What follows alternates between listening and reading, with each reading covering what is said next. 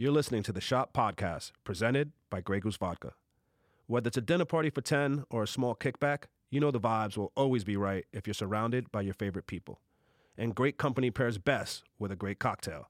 So make it a Grey Goose Martini cocktail. Impress your guests in style with an espresso martini or the always effortless classic martini with a lemon twist. No matter what you decide, everyone can appreciate the smooth, delicate taste that only a Grey Goose Vodka Martini can provide. For more info on how to craft a vodka-based cocktail, visit greygoose.com, and remember to always sip responsibly. I seen him run through the hole. I swear it's the loudest I ever seen, like, shoulder pass and helmet. Collision. And all I hear is crack. And you ever, like, get frightened by a noise? Of course. And I'm blocking somebody. I hear crack. I was like, you know, they can't really hit us no more.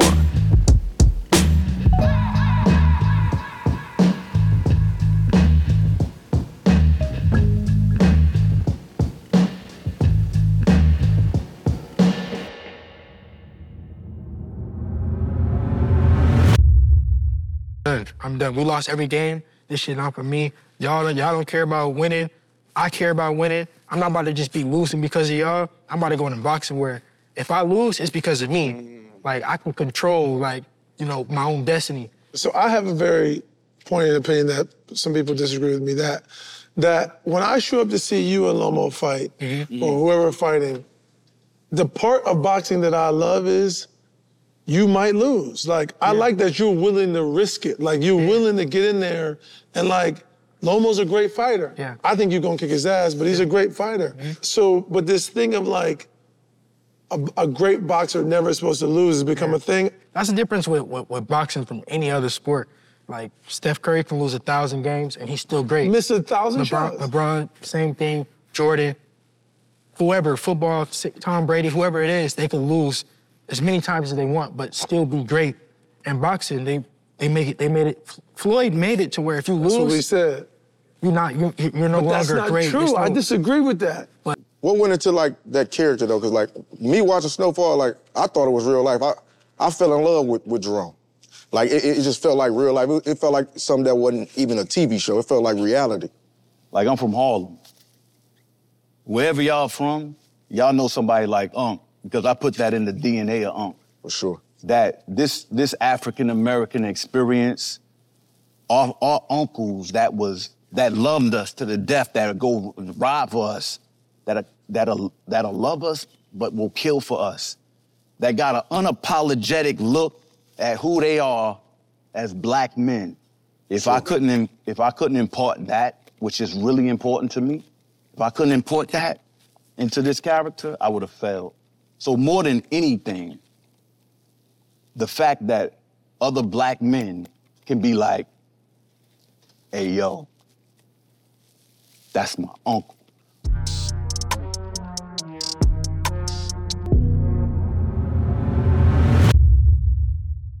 Like, me, I ain't grew up with no father. Like, I always say, like, me not having no love for my father, I said, I want love from the world. If I can't get love from my father, I'll make the world love me. And that's what I went and did. I went and made the world love me because I only wanted love from this one man, and I couldn't get it. Wow. So I said, if I can't get it from you, I'm gonna make the world love me. So let me ask you this. So do you kind of owe him your career? Yeah. It's a weird thing. Do you think about that ever? Like, damn, maybe I owe him I my definitely career? do, because, like, if he was in my life, he probably would have told me, hey, that social media thing ain't gonna work. Job, you know what I'm saying? Or him not, you feel me? Yeah. Me, So do you think about that, though? I'm saying, Absolutely, like, all the time. That's a deep thing you just said. Absolutely, I always think about it like, man, what if my father was in my life? His opinion would have mattered more. He'd be like, man, that social media thing, or go get you a job. But him not being in my life allowed me to know, like, What if you he know ain't him say now? that, though? What if he was like, go ahead, do that. That's your gift. So, he don't I mean, know. he just my sperm donor, so the world will never know. Yes. You know what I'm saying? Do you So- know him now? No, he live in my granddad's attic. Like, that's what's crazy about it. Like, I only talk to him through the door. You a dumb. I think I'm Yo, you for real. Yo, this is skip. Where's your question? Like, when I He go to shot my him granddad's, big. he He shot him stomping big. up the stairs. He shot him in Yo, the brother. door. All right, man. Oh, wait, so do you slide him money under the door? Yeah, he slide Because my you know 20 he wants some in there, money, yeah. Go get him a little 40 ounce. 40 you know what I mean? yeah. Like, when I come over, I literally hear him stomping up the stairs. He don't want to see me. I don't know if it's an embarrassment thing or what. Do you mean literally or no? Like, I'm No, like, for real, I'm this is lost. a real thing.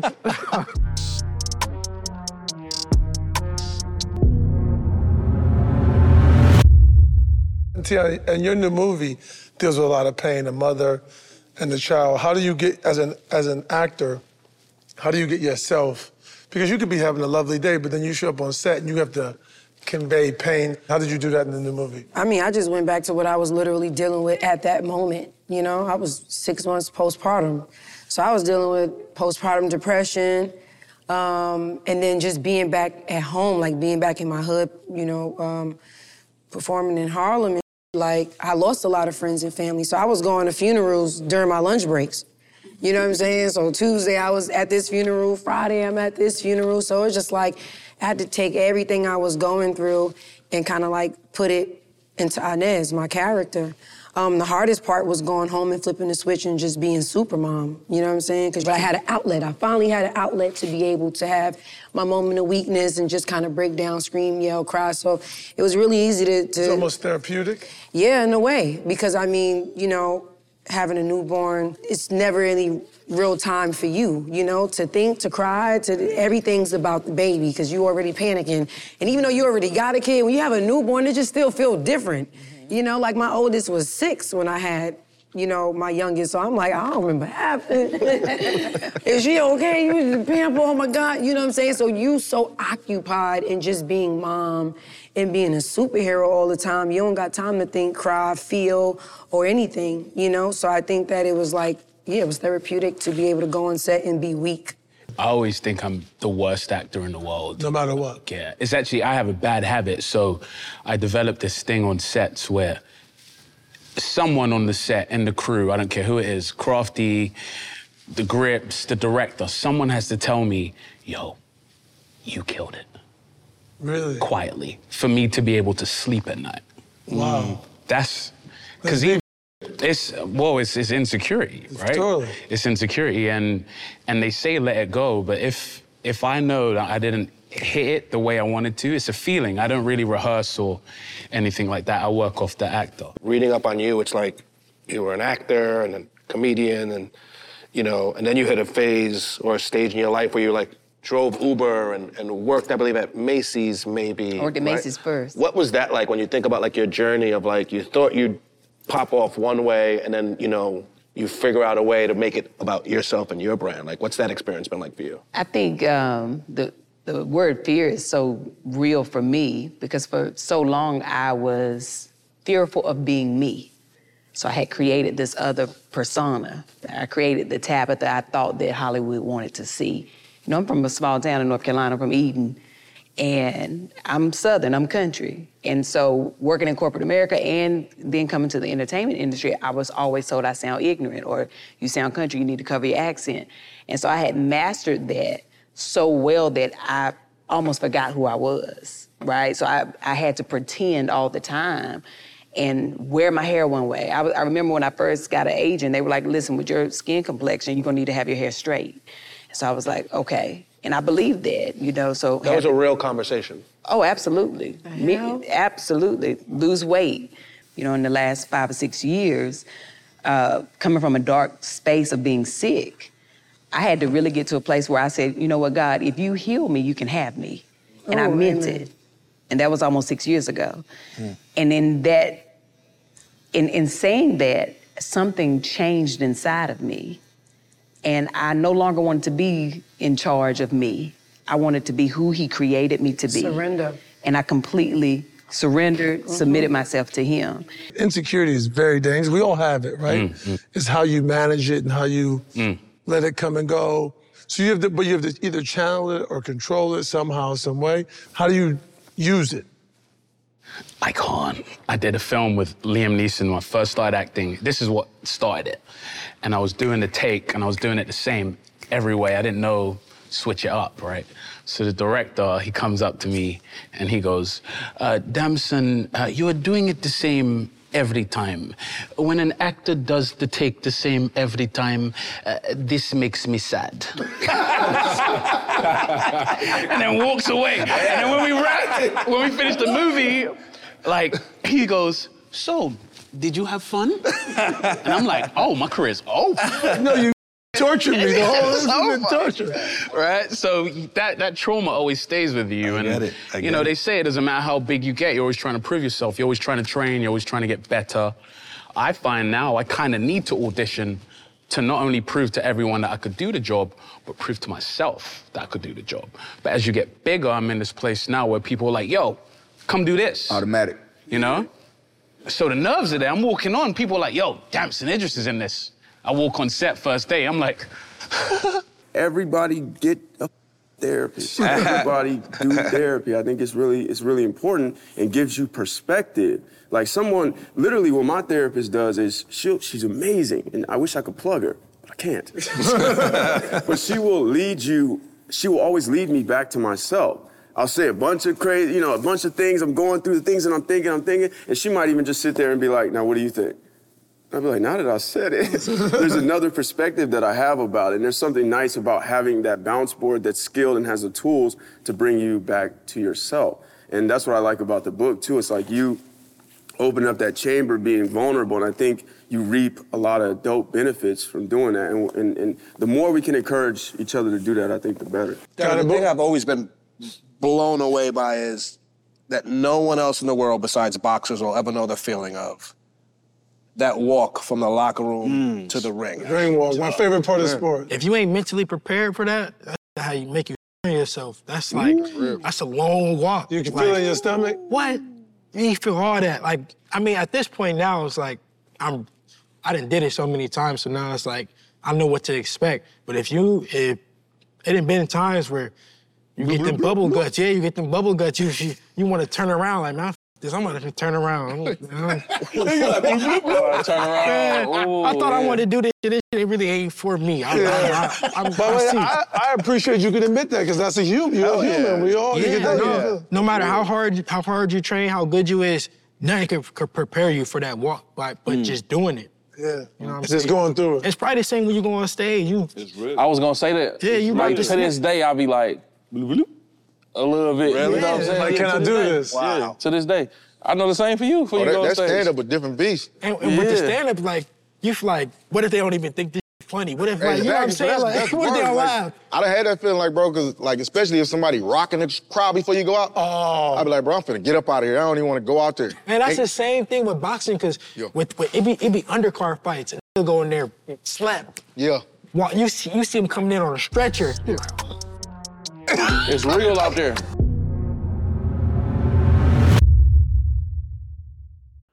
One of the main goals for each episode of The Shop is to share and learn from the unique experiences of all our guests as we curate conversations with those who are shaping culture. What I've learned is that through the journey, all the hard work, the hustle, and the consistency, it's always important to celebrate your wins. So do it in style and raise a glass to toast the unforgettable moments that continue to make us who we are. Toast to your wins with a Grey Goose Martini cocktail. Check out greygoose.com for smooth-tasting recipes, and remember, sip responsibly. The Shop podcast is presented by Grey Goose Vodka.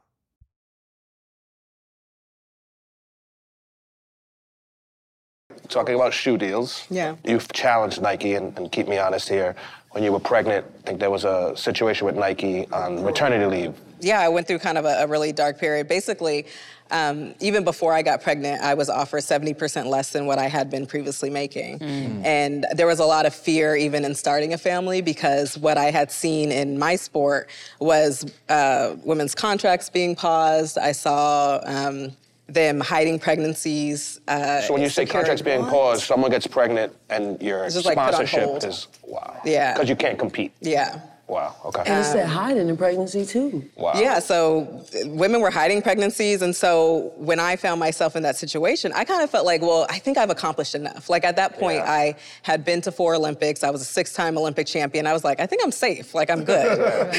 Yeah, you're like, I'm me. That's the point. Exactly. But I found myself in a very similar situation, and instead of, like, the financial fight, I turned my fight towards asking for maternal protections. And basically the way that track and field contracts work is that they're performance-based. So you go to the Olympics, you get a medal, you get a bonus. You don't, you get a reduction. So if you become pregnant, there's nothing in place to protect you. Wow. So I was essentially just asking for that. And I was actually told that I could have time for that. that would be fine. But when the contract came back, there was no legal wording to tie it to pregnancy. And so that meant that it wouldn't set that precedent. Like, I would be okay, but all the other women that I had seen for years Which is and a big years. deal. You wanted one there right there, exactly. But I was terrified. You know, it's Nike, like, we had a great relationship. I was proud You've been of with them forever. Yeah, almost a decade at that point. So it was really scary, but, you know, I came forward. I left over that, but they changed the policy after the op-ed came out. It was about 2 weeks later, and now they offer 18 months of protection. That's awesome. Oh, That's amazing. It's a big deal, by the way. And it wasn't until I got sick and thought I was gonna die. When I said it earlier, when I said, God, if you heal me, you can have me, that meant now I gotta start showing up as the real Tab. Because it's exhausting to show up as somebody else every day that's not the real you. And God can't give you what he wanna give you if you ain't you, right? So I had to get to that place. And when I started showing up as me, I was very afraid. Allison, I wanted to ask you, you are, I believe, by medals, the most decorated track athlete ever, correct? Female. Okay, can we at least, let's clap that up, that's crazy. Right? Was every win as important as each one, like every medal? That's a good question. I feel like at each point in my life, I was like learning something new. And so I was still passionate, they were still important, but they were all different. Like my last Olympics was my 5th Olympics, my first as a mother. And I won a bronze individually, a gold with the relay. And that bronze medal, I think it means more than any gold because it was like overcoming all the adversity, like being a representation for women, for mothers, like it was everything. You know, I got to do it in my shoes that my company made. So it was like full circle, all the things. Where do you keep your medals at, by the way? My parents keep them. At Yeah, the house? I've never been into like the medals, but you know, they like to brag and bring them out and all that stuff. I'd have mine on during the show. Like jewelry? For sure. Like jewelry, B? For sure. That's the Sorry, New York T, in what you. were you saying? I'm sorry, one thing to the side. That's the New York in you, bro. Sure. Can you see the crowd when you're tumbling, flipping, moving? 100%. And that's something like I haven't been able to recreate that feeling ever since. It is a drug, right? So like I'm there and I love feeling the energies, like the crowd's energy. And so it kind of gives me life for sure. And that's how, like the routine that went viral, I could feel everyone zoned in. Not a single other person was going during the meet. And everyone was just like captivated. And when it was silent, it was silent. And when it was loud, it was loud. And you heard it during the routine? During the routine, yeah. I know your wife also manifested it, right? She manifested it. How did your wife manifest? She told me we would watch Curb Your Enthusiasm. We loved the show. And we would watch it all the time. And I said, I would love to be on this show one day. And she said, you're gonna be on that show one day. I could see you and Larry together. Wow. And it just was this thing that was supposed to happen in that way. So you believe in manifesting, or was it moving? Everything that happened to me right now, I've manifested. Love that. I saw you talk about literally your car. You said you used to walk to work. 9 months, she just used to walk to work. When I was a kid, I said I want 2 vehicles as my dream car. Being a girl from poverty growing up, I said I wanted an X6. Because in Jamaica, X6 and Beamer is like, I want an X6 and I want a Lambo. I got both. Manifestation, that was one thing that I did a lot. I journaled a lot and I wrote a lot of things. And one thing that I saw on Facebook today, 11 years ago, today I wrote something like, I hear six gunshots out my window while I'm trying to sleep. No wonder why I run from bullets in my dreams. And I said, like, all I could see is my Brooklyn residency. No wonder why, like, Sunset Boulevard seemed so far from me. Oh, wow. But now when I did Swarm, literally my face was everywhere in Hollywood. It had the biggest billboard on Sunset Boulevard. And I wrote this when I was in East New York being like, damn, the bullets. I'm working at the movie theater, have to work on Friday nights and come home from Manhattan to East New York at like 4 o'clock in the morning, cold, and being like, this is actually dangerous, but I can't even think about that because I have to do it anyway. And just remember like, oh, I can't wait till one day I'm gonna be on the screen, I'm gonna be, and I just put a lot of energy towards that. Mike, if there's one thing that you could tell young Mike, that 9-year-old, What would it be? Boy, it gonna work. Oh, boy, it gonna work in a big way. Boy, you gonna have a big house. You gonna have all the old school cars you ever wanted. Boy, fine. The women gonna come to your shows. Your girl gonna be so hot. Like, it's hard to convince a child something's impossible. And I believe it's hard to convince a child that something's impossible. That's true. Yeah, it's hard to, you can't convince a child that they can't fly. Right. Otherwise, you don't have the Wright brothers. So just eliminate the impossibility and let the child figure it out. Yeah. Let the child fall, let them stumble, let them have to figure it out, but encourage. My mother didn't put me in the studio. She just said, yeah, you wanna be a rapper? Get you a rapper. Because she was only 16 years older than me. She was like, nah, you can be a rapper. So when I got the opportunity, I didn't think it was impossible. I thought possible. So that 9-year-old kid, I'm just gonna say, you know, don't stop, but don't turn down opportunities to do other things. Right. You know, don't turn down the opportunity to learn to do something else. Even if you aren't the best at it, you've been exposed to it. And that's the beautiful thing. There's nothing more beautiful than a well-traveled human being. So in the beginning, I was very fearful. So if you go back and look at like all my old videos, because I cooked live every day at 5 o'clock. That was like, I made it like a job. I wasn't making no money. Listen, I would be cooking live. Some days I would cry because I'd be like, the Lord said thousands of minutes is 33 people on here, you know? And my husband, you would never see him, but you would hear him. And he'd be like, man, you got them people looking in our kitchen doing these videos. And I'm like, I'm trying to be obedient to what the Lord has told me to do. That would have been me too. 100%. I mean, now that you've retired him, he could have shut up. But back then, I would definitely be like, man, you bring all these people. Hey, look, after the first check came, he was like, don't you need to do one of them videos today? Hey, almost 5 o'clock, ain't it? Right. Almost 5 o'clock. I roll it up, I put it on my back. Randy picks me up. Randy's in Cut to me and Jay chilling, drinking mimosas and something. Mimosas and like. Yo, what time's this kid gonna get here? Randy pulls up in a 2-seater Benz. The painting is huge. Huge. I have to stick it out. It's hanging out the little back, the little triangle window, right? We drive it over there. I'm nervous as hell. First person I see in the house. It's hanging out. It's a baby mama Benz. Okay, but still. I'm sorry, that's hilarious. The painting is longer than the car. Yes, it's huge. The painting is longer than the car. First good night. First person I see in the house is B, and she's in the kitchen just chilling, eating a salad. That threw you off. Bruh, of course. Come on, come on. So now I'm tightening up, I'm chilling. We didn't know each other, but I knew of, obviously, the whole squad. The only person I had met was Randy and Rich at the time. So we get out there, again, it's Jay. Jay don't have no shoes on. Jay's chilling, he's lounging, super comfortable. We're at the pool, we were sitting at the pool. Yep. Yeah. And so he's like, we talk for a minute and I kind of tell him the inspiration behind the piece. And he's like, yo, that is dope. He's You like, unrolled it. Yeah, and the only thing I'm thinking of, I'm like, it's a dope piece. But how is he gonna roll that back up by himself? I was just like, by himself. I mean, I'm not helping it. Not my problem. I checked the account balance, right? So we go in. I have my guy Jetson, who produced the song Shook. He met us at the studio, and this is the first song that I do that day. If you check out, the words to the hook of the song is, I just signed a deal, I'm on. Yeah, of course. That was my mood. It's up now. Yeah, now I'm in it. I checked the account balance, right?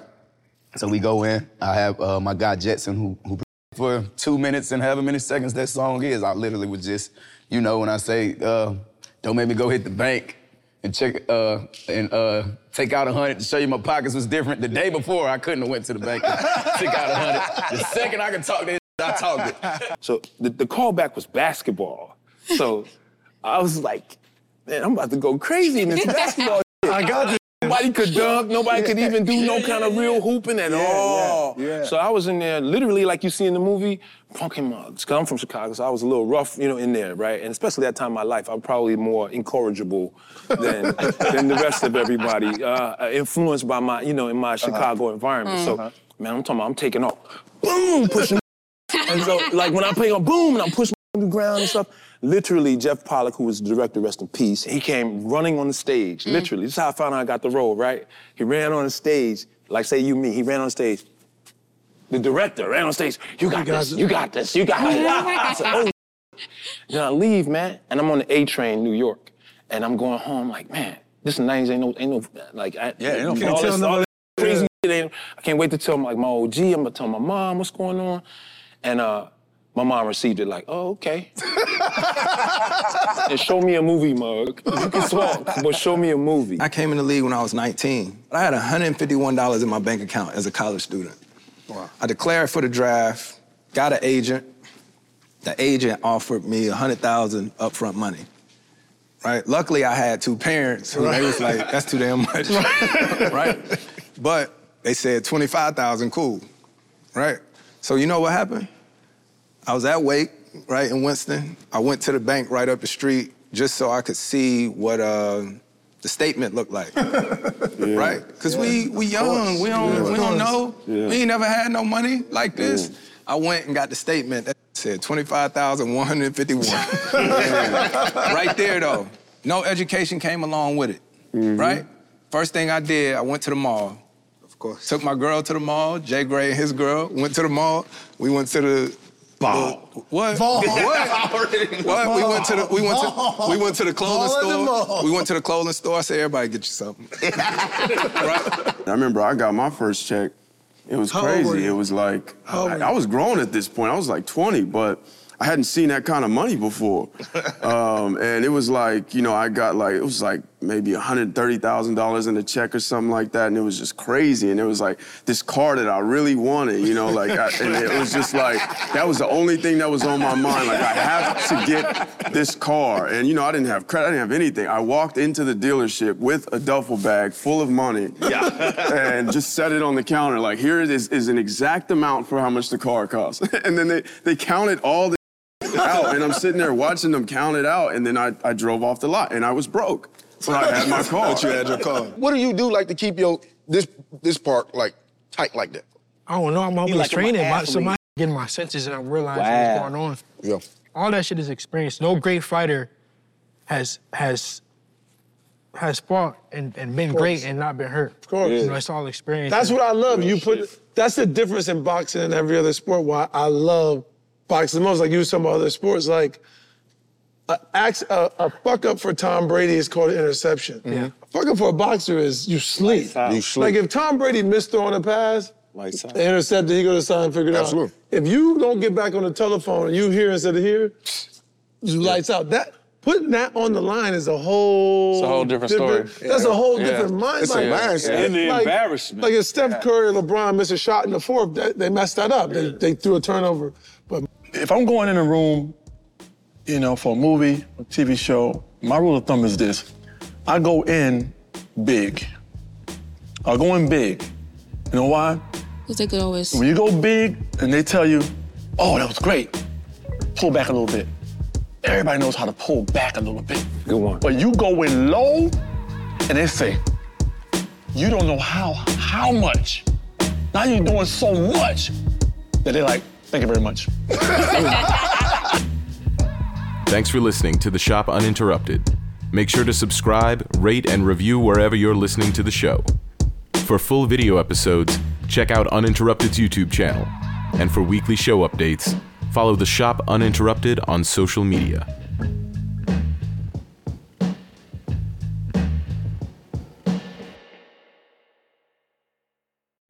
You're listening to The Shop Podcast, presented by Grey Goose Vodka. Whether it's a dinner party for 10 or a small kickback, you know the vibes will always be right if you're surrounded by your favorite people. And great company pairs best with a great cocktail. So make it a Grey Goose Martini cocktail. Impress your guests in style with an espresso martini or the always effortless classic martini with a lemon twist. No matter what you decide, everyone can appreciate the smooth, delicate taste that only a Grey Goose Vodka Martini can provide. For more info on how to craft a vodka-based cocktail, visit greygoose.com and remember to always sip responsibly. Sip responsibly. www.responsibledrinking.org. 2024, Grey Goose. Its trade dress and the geese device are trademarks. Imported by Grey Goose Importing Company, Coral Gables, Florida. Vodka, 40% alcohol by volume. Distilled from French wheat.